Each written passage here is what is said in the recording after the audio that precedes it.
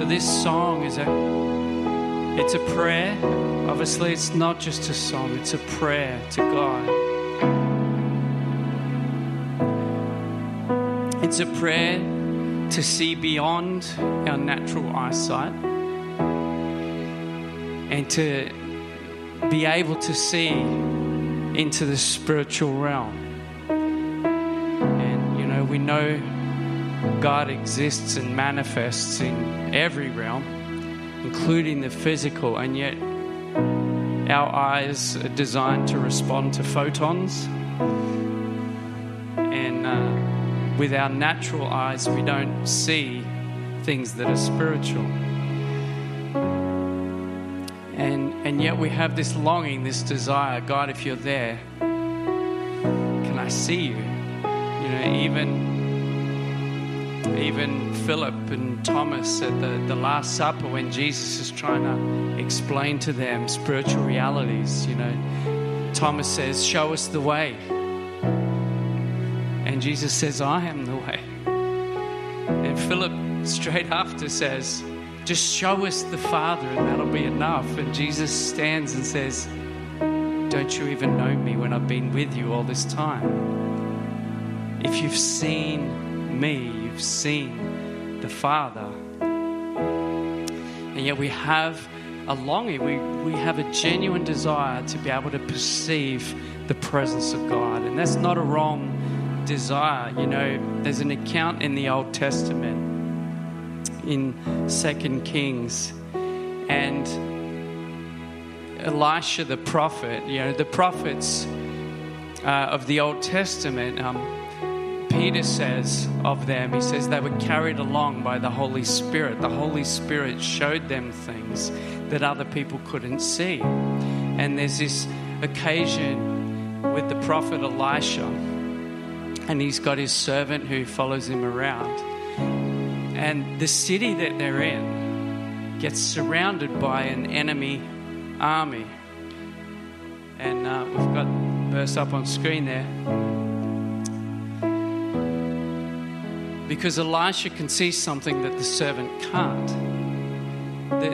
The anointing of the Holy Spirit that rests on Elisha actually enables him to see something. And so he prays, open his eyes, Lord. Because the servant's freaking out. All he sees is a massive army set up to destroy them. And what happens? Then the Lord opened the servant's eyes, and he looked and saw the hills full of horses and chariots of fire all around Elisha. The Spirit of God actually enabled him to see something that was very real and very present. And, as the story unfolds, you see that wasn't just an image. Those angels, that angelic army, actually accomplished God's will in that situation. It didn't kill everybody, much as we might think that's what Old Testament, everybody dies. Actually, what happened was that enemy army was blinded. So we have to learn also not to see in the literal, but to see God's heart at work. So God blinds the enemy army. They get captured. And so the human king says, well, what do I do? And shall I kill them all? And Elisha says, no. That's human thinking. Feed them and send them home. What a powerful story. But that principle is there for us to know that the Holy Spirit enables something, actually enables people to see into the spiritual realm. And this transfers. This is available for us. 2 Corinthians 4:18. Just as we continue in worship today, and I'm going to be doing a worship, preach, sharing mashup today, if that's okay. So, feel free to sit down, stand up, put your hands up, get down on your knees, whatever. Because my desire is for us to develop and grow in our sensitivity to the Spirit's voice and the spiritual realm. Paul says this. He says, so we fix our eyes not on what is seen, but on what is unseen. We fix our eyes on what is unseen. Since what is seen is temporary and what is unseen is eternal. So there is a gaze that the Spirit gives us that allows us to see into things that are eternal and are of eternal value. How is it possible? Is it just like creative visualization? And I want to talk a bit about meditation today. Is it just imagination? And you know, kind of trying to dream something up out of your imagination? You know, is that what happened to Isaiah when he saw the Lord high and lifted up, which is where that song sort of finds its roots? Isaiah has a vision of God on his throne, and it undoes him. You know, was that imagination? No, I don't believe so. However, our imagination is involved because it's a gift from God to be able to see things and perceive them that we're not seeing in the natural. Like, you know, some of you friends would have seen probably a picture I put on Facebook this week of a drawing I did when I was sitting with my mum, who loves artwork, and I was just spending some quality time with her, and I just drew a picture of an elven ship. You know, how did I see that? Well, I saw it in my mind. That was just human kind of flesh imagination. Can it be trusted? Can our imagination be trusted? And this is an issue because the unsanctified imagination is capable of all sorts of deceit and atrocities. Yeah? Just go to the movies and you'll see what the unsanctified imagination is capable of. However, just as God is capable of actually giving us a new mind, a new way of seeing the world and understanding, a new way of comprehending, He's also fully able to sanctify our imagination for His purposes, so that He can actually use it to achieve things in the Spirit that we need, you know, to be able to see beyond the natural eyes. We need a different sense. And so let's invite God now into that space. Is that cool? Holy Spirit, I invite you now to fill my imagination with the things of God. Lord, I submit to you anything in my imagination that's not of you. Would you cleanse my heart, my mind, my will, my imagination, God? My creative thoughts, Lord, I give you permission to be creator in that space.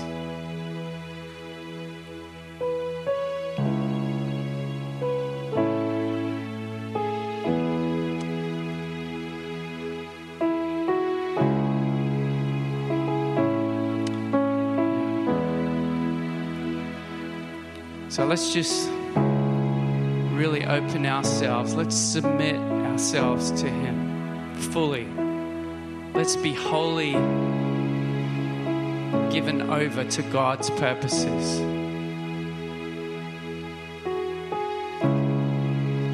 Allow all our thoughts, all our musings to be consecrated to Him.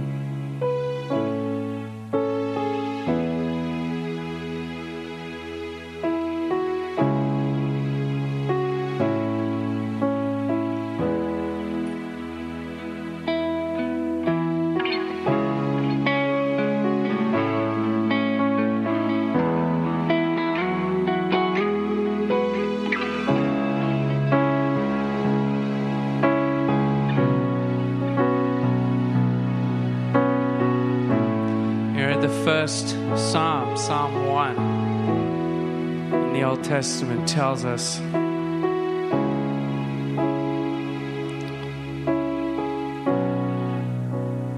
that you are blessed if you take God's word to heart, if you meditate on it day and night. And the wording says the law of the Lord. If you meditate on God's law day and night, that you'll be like a tree that's planted right next to the best river. And if you go anywhere out back in Australia, you'll see where the trees grow well. They grow where the water is. There's a danger in that. If we read that in the sense of meaning law, we can come under something that is not healthy. It's a true promise, but God's law without the Spirit's work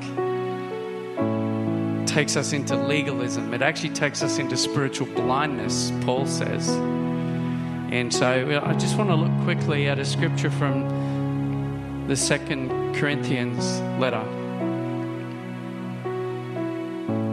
where Paul goes to some lengths to talk about what it means to be in the new covenant, not in the old covenant, not the old covenant relationship with God, which was based around the law of Moses, but in a new covenant where God takes that law and by the power of his Spirit changes our heart to come into alignment with it.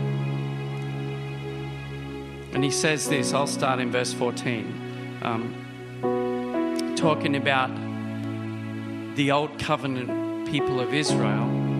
He says their minds were made dull, like unreceptive, blind.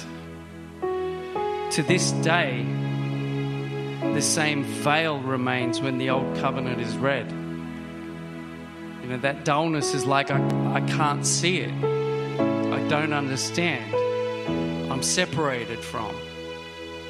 And he says, you know, if you're looking at the law without the Spirit, without the Holy Spirit actually making it alive, that's the result. He says, yeah, there's a veil when the old covenant is read. It has not been removed because only in Christ is it taken away. Even to this day, when Moses is read, a veil covers their hearts. But whenever anyone turns to the Lord, and he means Jesus, the veil is taken away. Now the Lord is the Spirit. Here's the thing, the Holy Spirit present with us is the Spirit of Christ, is the Spirit of the Lord. The Lord is the Spirit, and where the Spirit of the Lord is, there is freedom. And we all who with unveiled faces contemplate the Lord's glory are being transformed into his image with ever increasing glory, which comes from the Lord, who is the Spirit. And so today, as we want to press in to actually being able to contemplate God, I feel like there are so many Christians even who don't get this. Like, what? How do I contemplate the Lord's glory? How do I actually gaze upon him? You know, chapter 4 goes on to talk about the glory of God revealed in the face of Jesus. And this is where we need to actually open ourselves fully to the Holy Spirit. Let him actually inhabit our mind fully and our imagination fully. That's his space, not mine. You know, it's not for me to think and do and imagine what I want now. It's for him. And that he will open our eyes, as we were talking about before.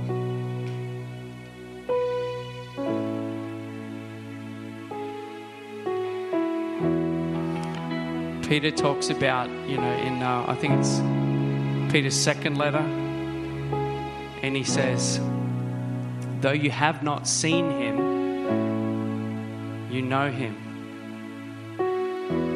and you love him, and are filled with a glorious and inexpressible joy. So this is the work of the Holy Spirit in our lives. So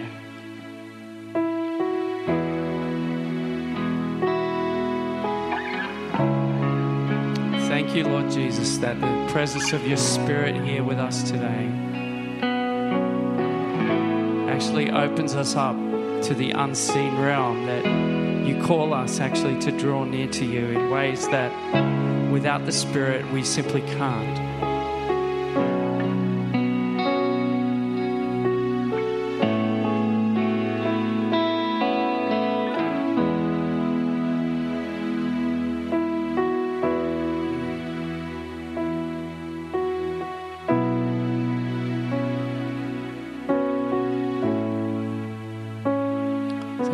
Spend some time now just thinking about what it means to meditate on Scripture, what it means to meditate in God's presence. So, you know, that word gets thrown around a lot even in our world, which is supposedly secular. There's a lot of, you know, you just have to, you know, look through Focus magazine locally and you'll see, you know, advertisements for yoga, meditation. You go down the beach, 6 o'clock in the morning or 7 o'clock. I don't know when they do it because I don't go, but because it's like, Liz, what time do they come down and do you? 6 o'clock. There you go. What a guess.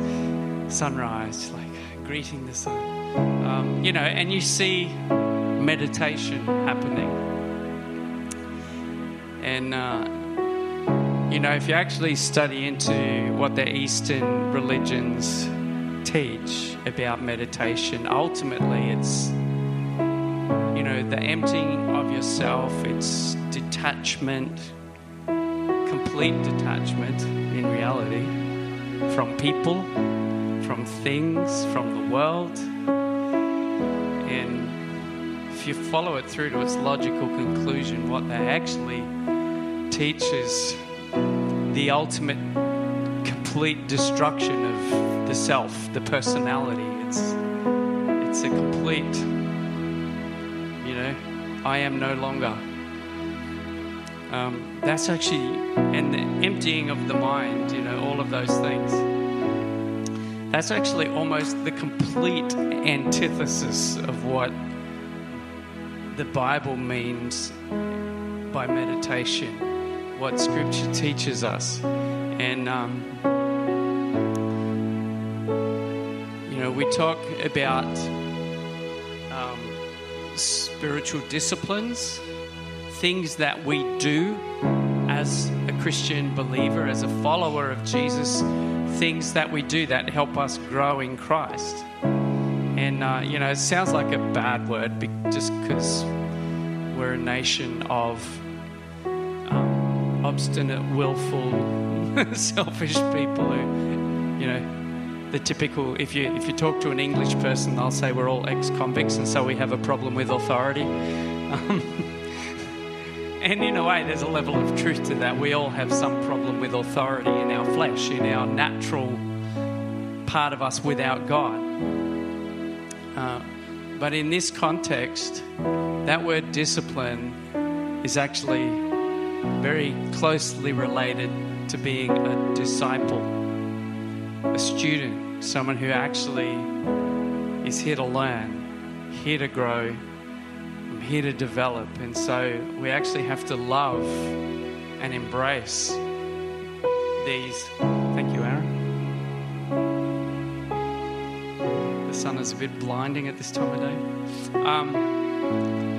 And so I want to talk about this one of meditation. Because in actual fact, what it means is to fill our minds with truth, to fill our minds and our hearts. It's not even just a mind thing. And this is why I really wanted to begin by talking about our imagination, because it means to fully enter into what Scripture is telling us. You know, when we read the Bible, our task, unless you're answering a university essay question, generally speaking, our task is not to do an academic analysis of the text. Our task is not, to memorize it like we might learn a poem so that we can recite it off by heart later on. That's actually not our task, although memorizing Scripture, knowing it is good. That's not the task. The reason is so that we would enter into and fully experience the reality of what the Bible is telling us. That it actually might become real to us. So it's no good knowing about the peace of Christ as an abstract concept or even something that I've seen that someone else has. It's no good reading about it if I don't enter into the experience of knowing the peace of Christ, actually having it as a real active thing that affects my emotions, affects my thinking, affects my decision making. And so I actually want to encourage us that in meditating on Scripture, that it's not about ticking a box for the day. I mean, reading it at all is a great first step, right? But it's not probably the end if we're just reading it and putting it down and going to work. Or, having a quick read while we're having lunch. And again, it's good, but the purpose is to enter into the reality, enter into the experience.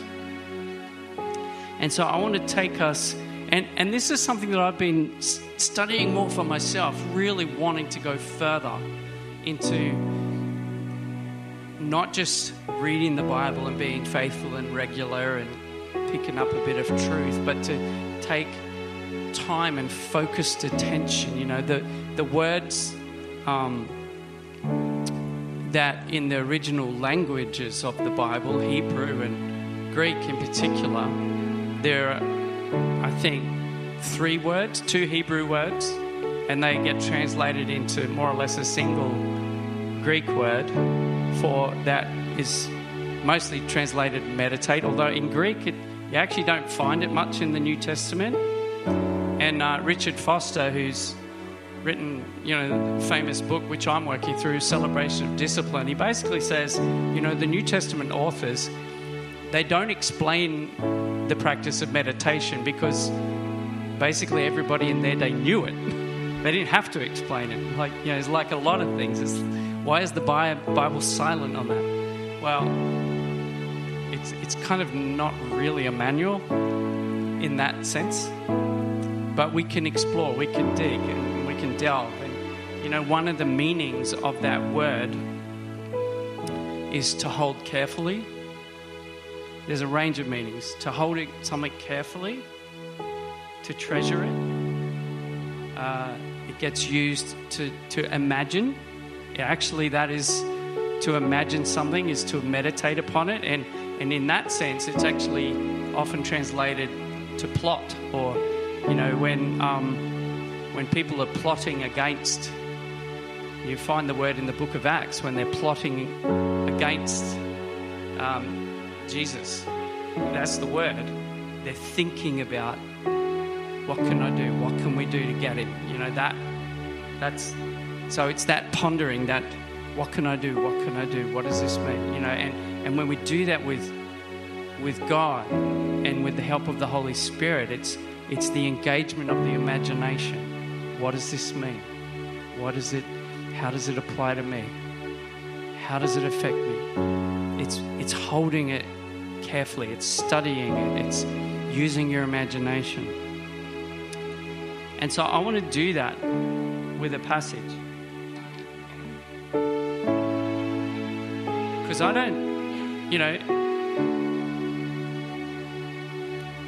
haven't been really good at this kind of Bible reading myself, because I lean into intellectual things. I lean into understanding things. But when we gave out these cards a few weeks ago, and if you haven't got one, I just encourage you. There's hopefully some up the back there. Yep, there's a pile. And these are just a help for our day-to-day reading. And, I've put on there a little acronym called SOAP, S-O-A-P, which stands for Scripture, Observation, Application, and Prayer. There's like a very simple, basic pattern for daily devotions. But I want to dig deeper in this. Observation. That's a really important step. If I go from Scripture and I read through it and then I skip straight to application, I'm probably not going to get the best application if I haven't stopped and thought about something, if I haven't pondered it for a moment, if I haven't tried to actually enter in to the story that I'm reading, or if I go from Scripture straight to prayer and I miss application, well, am I expecting to change? Am I looking for what does this mean for me today, here, now? What is God saying to me? So anyway, I'm trying to get better at this. So we're going to read through John chapter 13, the first part, if that's okay. I might just put my guitar down because it'll get heavy.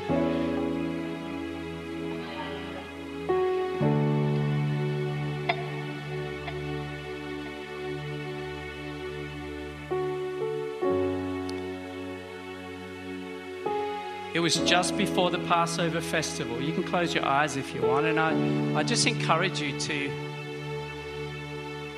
let your imagination draw the scene and see yourself in the scene. Like, where am I in it? Like, think about what the Spirit is showing you. Let the Holy Spirit guide you as I read. It was just before the Passover festival. Jesus knew that the hour had come for him to leave this world and go to the Father. Having loved his own who were in the world, he loved them to the end. The evening meal was in progress, and the devil had already prompted Judas, the son of Simon Iscariot, to betray Jesus. So here we have the disciples gathered around the table.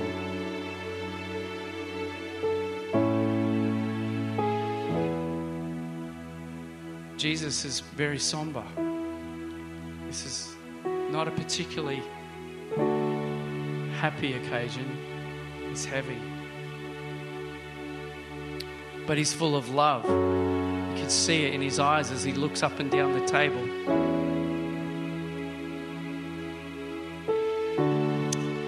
Looks at the bunch of guys that have been walking with him for a few years now. Down the end of the table, there's Judas, son of Simon Iscariot. And he's not really looking at Jesus. He's got his face down in his bowl, kind of in his own thoughts, not really taking part in what's going on. Jesus sees him down there and loves even him. And he knows what's going on. He can see it all over Judas.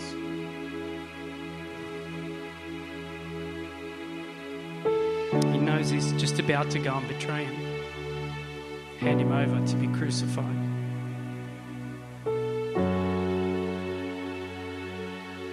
But Jesus knows who he is. He He knows what he's about. Jesus knew that the Father had put all things under his power, that he had come from God and was returning to God. So he got up from the meal, took off his outer clothing, wrapped a towel around his waist. After that, he poured water into a basin, began to wash his disciples' feet, drying them with the towel that was wrapped around him.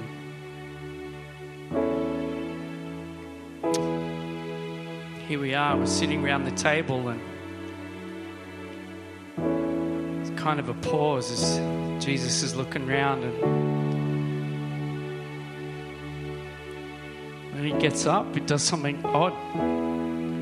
It's like we're all lying there at our couches, that, you know, our feet away from the table, our heads and at the end closer to the table.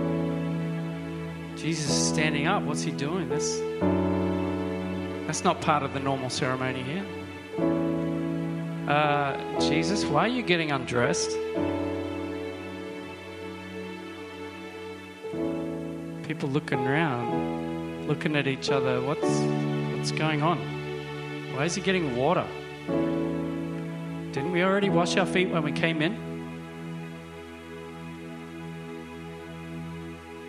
Why are you washing my feet? What's going on, Lord? What's this about?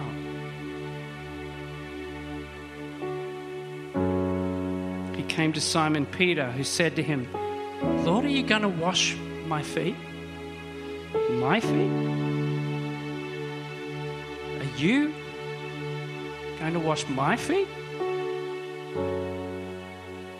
Jesus replies, you don't realize now what I'm doing. Later you will understand. No, this is wrong, says Peter. You'll never wash my feet. That's not right. That's upside down. But Jesus says, he answers him, unless I wash you, you have no part in me. I need to wash you, Peter.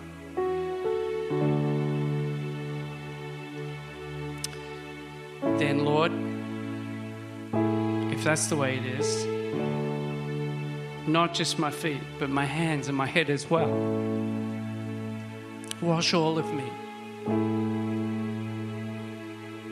Jesus answered, those who've had a bath need only to wash their feet. Their whole body is clean, and you are clean, though not every one of you.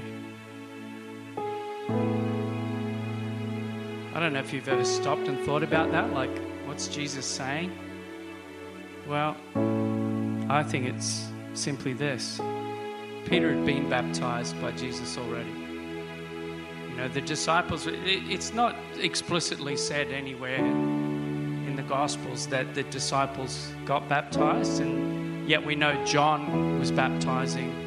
Several of Jesus' disciples had come from John. Clearly they'd been baptized by John, but then later on they are actually baptizing in Jesus' name. Well, what does that mean? This is in John's Gospel. His disciples are baptizing in his name. Clearly all of them had gone through that process, just as Jesus had said, it's fitting that even I get baptized to fulfill all righteousness. I'm the archetype of all of you coming to God with a pure heart. And so he set the way. So he's saying, Peter, you've been baptized. You've been washed by God. You've been cleaned. You are clean. But there's an ongoing process for each one of us. And Jesus paints that picture as having our feet washed.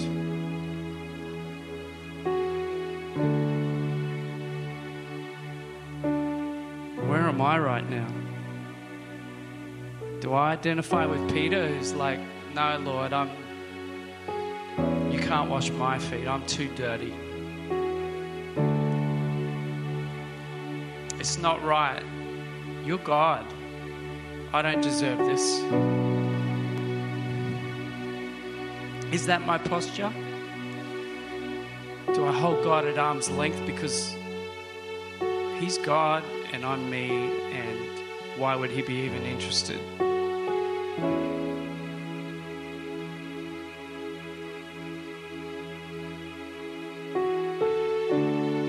Maybe sometimes we even feel like Judas skulking down the other end of the table. You know, I'm pretty sure the way the narrative is, Jesus washed Judas' feet. How do I feel about that? Well, that's not fair, Jesus. Why did you even do that? What's the point of that? I don't get that. Why would you wash that person? Maybe identify like that, looking down my nose at someone else at the table thinking, well, I don't know why Jesus is washing your feet. You don't deserve it.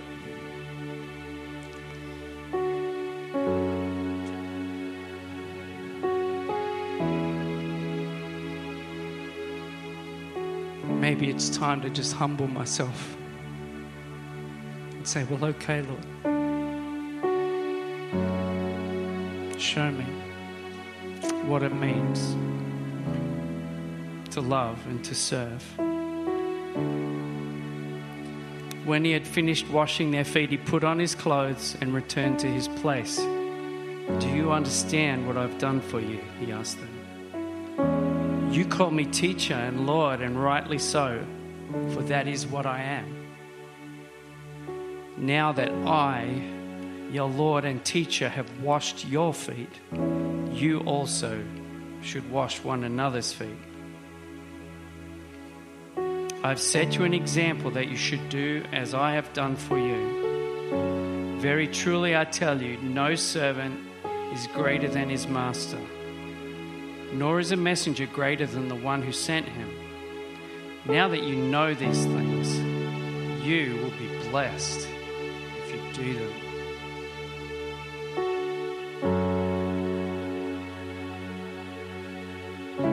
So what is my observation?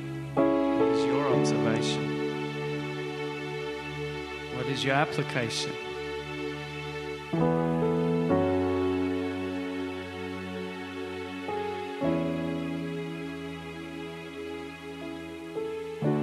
Let's just hold that for a moment. What does it mean for me to wash the feet of everyone you've put me at this table with, Jesus?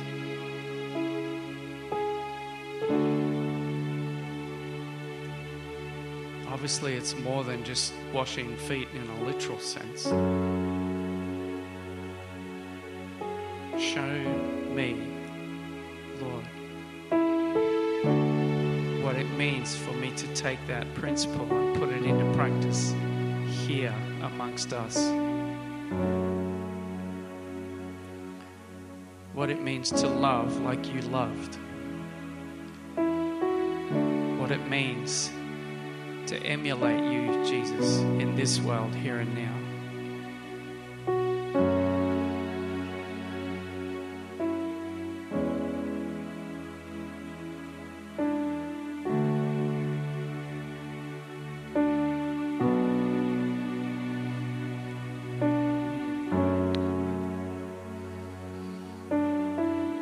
I'm sure there's more, like, I don't know, when you close your eyes and you picture the scene, you know, what do you see? Is it dim candlelight? What do the plates look like? The bowls, the cup? All of that is part of entering in. You know, when I'm talking earlier about the scene with Elisha and his servant in a city surrounded by an army, it's like it's worth taking a moment to say, what was that like? What did that feel like? To be surrounded by an enemy army. You know, when we read the words of God, the Word of God, His words to us, I think embedded in the narrative, if we enter in and we learn how to enter in, you know, whether it's Paul telling us we are seated in heavenly places with Christ, do we just read over that verse and keep going, or do we take a moment and go, whoa,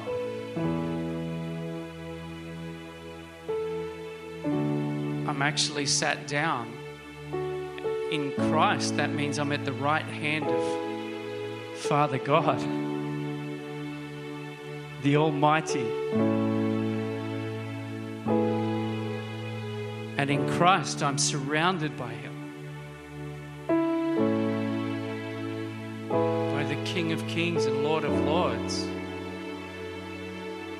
I'm above. I'm in the heavenlies.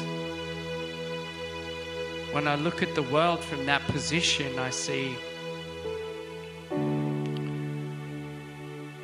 disease, conflict, poverty, injustice, all these things.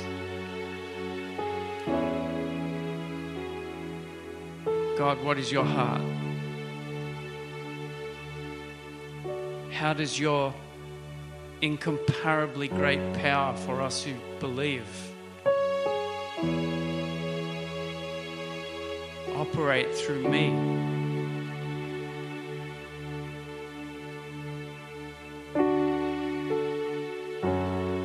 So many. Every time we read scripture, I just invite you, as I'm on this journey of learning to hold and treasure and meditate upon, is, to have God's word in my mouth, in my mind, in my thoughts, in my imagination, my imagining. That in that place we learn to gaze upon Christ, upon the face of Christ, to see the glory of Christ and be transformed. Yeah?